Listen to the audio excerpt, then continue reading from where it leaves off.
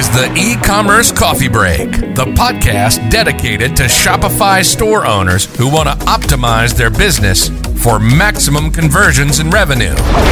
Each week, you're going to get actionable advice and hear from special guests talking about various topics on how to run a profitable business on Shopify. Learn how to survive in the fast-changing e-commerce world with your host, Klaus Lauter, and get e-commerce insights you can't Google. Welcome to the show. Hello and welcome to another episode of the E-commerce Coffee Break. Today we want to talk about problems that merchants might have when they work in emerging markets. Obviously, first world countries have a good infrastructure. If you're coming to developing or emerging markets, that might be completely different, and it might be a good idea to look into your own fulfillment services. Therefore, with me today on the show, I have Max Rust. He is the co-founder of Klar at GetKlar.com. Max has helped more than 100 D2C brands solve their expansion and growth issues, so he has a vast background when it comes to growing businesses. He has started business in Chinese in Germany and Shanghai. After that, he came to South Africa, where he became the chief marketing officer at Zalando, the country's largest online fashion retailer. After that, he worked as CMO at Autonova, a digital private health insurance, and then also at YFood, one of the top D2C food companies in Europe that does 100 million euros in revenue. And he grew the marketing team from 15 to 45 people over time. Now, Max, as I said, has a lot of background in the field of e-commerce, of growing businesses, and that's what I want to talk about. So first of all, hello, Max. How are you today? Hi, Klaus. Thank you for the invitation. All going well. Thank you. Give me a bit of background. What got you into e-commerce? What got you into marketing and growing businesses?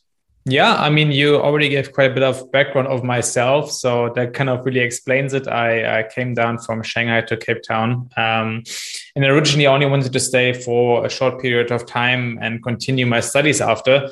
But then, fell in love with the city, fell in love with growing companies, e-commerce businesses, and originally for the first year was having more of a BI related role, but then after a year, there was a bit of a management change in the company. My former boss became the new MD, and he knew that I was good with numbers, and he said, like, "Hey, Max, I don't know what's going on in marketing. Just dive in, see what's going on, and fix it." And that's kind of I got thrown into the deep end, and yeah, that's how it all started. Okay, so we have some similarities there. I'm in Cape Town since 2007. Was never planned. Now it's 17 years. Obviously, Cape Town, a great city. Now, when it comes to emerging markets like South Africa here, for example, there are very specific issues that someone who is working in Europe or in America is not aware of. What were the struggles when you started your business here?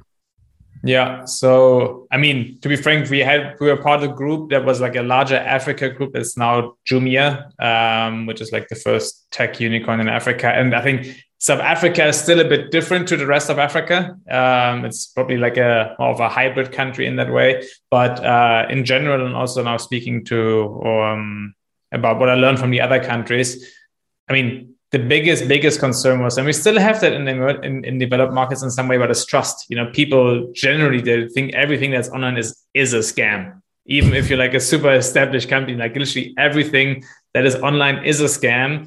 And then also, which is why, the dominant payment method that we had at Zalando was cash on delivery, where you literally, pay cash to the person handing you a package, because then people could be sure that they we're paying when they got the product and not being scammed.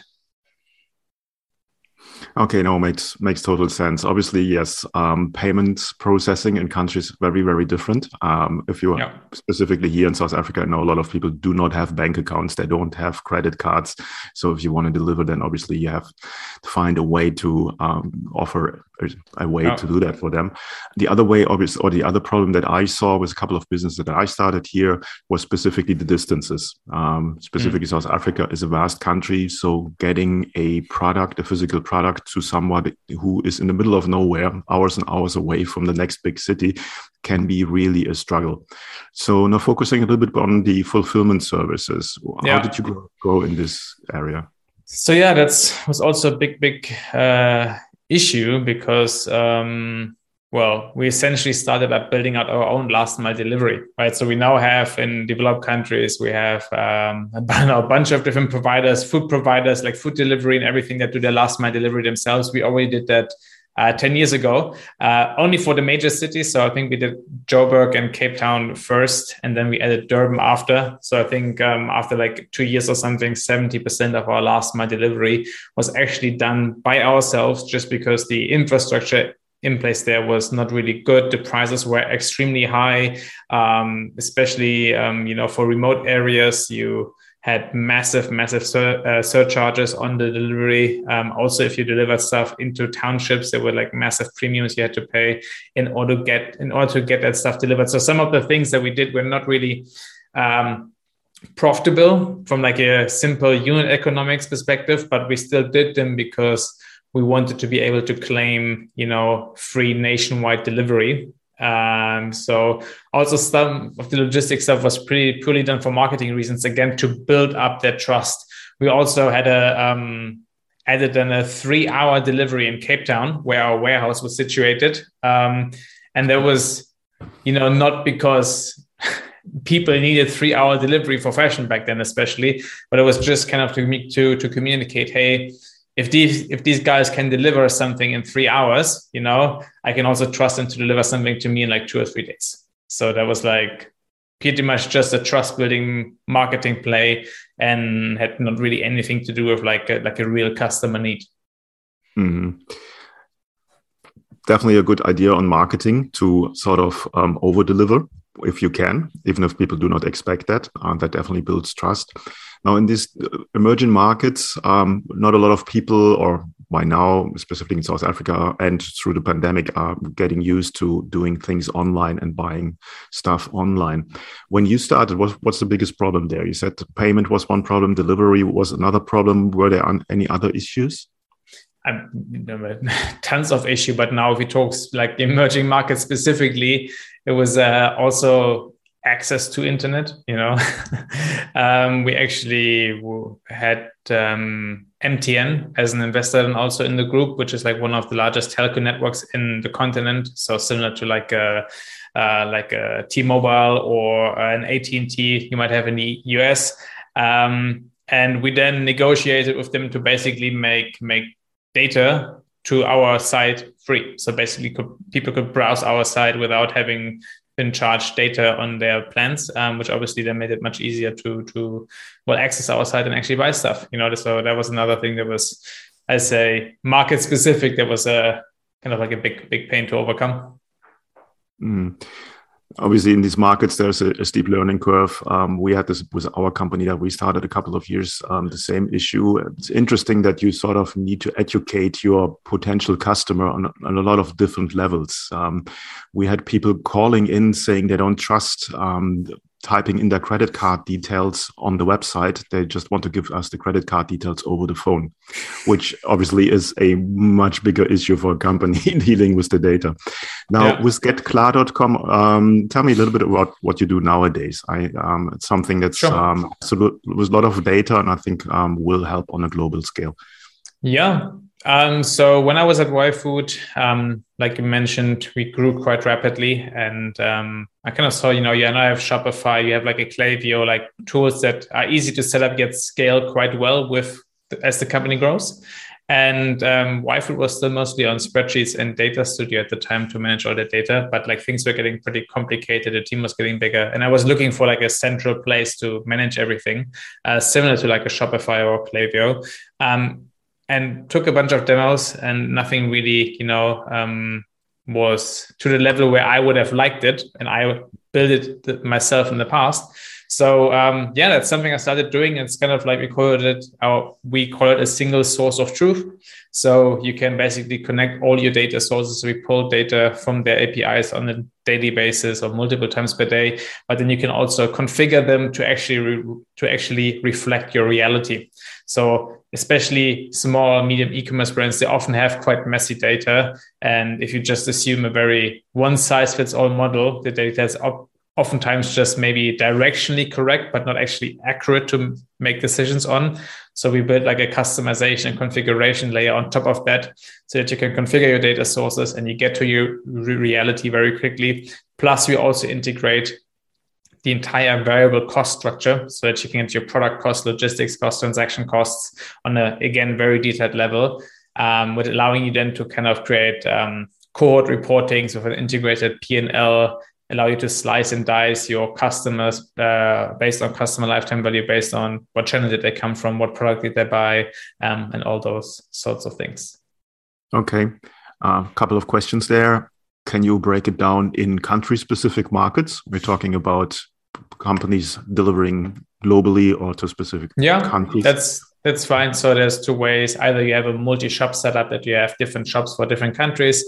We support that, or we just use the shipping country from the delivery address in order to break it up. Mm-hmm. That possibly then goes also for currencies and currency exchange rates and stuff like that. Is that right? Or so we have two different ways. There's two different solutions to it. The one is when you have like a different shop, like a different shop system for each currency. That's something we already support. If you have like multiple currencies within one shop system, it's not being normalized, and also different currencies between a shop system and an ad account, and you basically want to convert stuff into one currency. That's something we're building in the next few months to support. But yeah. Okay, cool. Who's the perfect customer for your system? Yeah, so we focus on like our customer that we build for, I mean, obviously we have a bit of a wider range of people who use the tool, but when we think about feature development, we kind of look at brands doing like 3 to 10 million in annual revenue. They probably don't really have their own BI team yet, or the BI team is severely understaffed and can't really deliver at that scale that they really need. And yeah, that's kind of like who we're looking at specifically, currently supporting Shopify as a shop system, but adding also additional shop systems like a WooCommerce in the near future. Mm-hmm. Okay. What would be your golden nugget to give someone who is trying to expand their business, their online business, to emerging markets? So sitting like, for instance, in Germany, and they're thinking about they want to start selling in like South Africa as an example, or anywhere else. I mean, the question first of all is why? I guess it's not really the most low-hanging fruit to get into. So probably like emerging markets, I think, have an extremely tough trade-off from like a complexity to short-term return. So I think if you go into an emerging market right now, oftentimes it's a bit more of a long-term play. You need to be in it for a long haul. Otherwise, I think the cost to benefit ratio short-term is not really worth it for most markets. And then, just be aware that those places are, culturally also very different. And probably even like within the country, there are many different cultures that are quite unique. That may not apply really to your product. So if you sell phone cases, that may not be as relevant as you maybe sell fashion products, and there's also levels to that. But usually these countries are very different and also quite diverse within them. Okay, no, good point there. I think the part of that there is just a different culture there plays very strongly in it. I have seen that in the past from businesses who try to start a German business, in brackets, German business that was doing very well in Germany, doing the same thing in South Africa. And a lot of them didn't make it because it was just not accepted the way they were doing business, or the product was just not hitting the market in that way. And it sounds obvious, but it's also often something that's just overlooked and you don't feel like it's as severe as it actually turns out to be. I mean, when we expanded YFood, we were just doing that across Europe, from Germany, we kind of had to relearn quite a lot of stuff also. A couple of things transferred, but many things also we had to kind of like really start from scratch and kind of understand what's new, what's different. I think that's the challenges of being an entrepreneur. It's lifelong learning, being surprised about the things that you're guessing, and then it turns out completely different. Where can people find out more about Klar? So, you mentioned the website, getklar.com is a great place. Also, otherwise, on my LinkedIn, I'm quite active, sharing what I learn, from all the data that we gather from the brands and sharing the best highlights from that. Sounds great. Cool. I will put both of the links in the show notes and people can click through and get directly to it.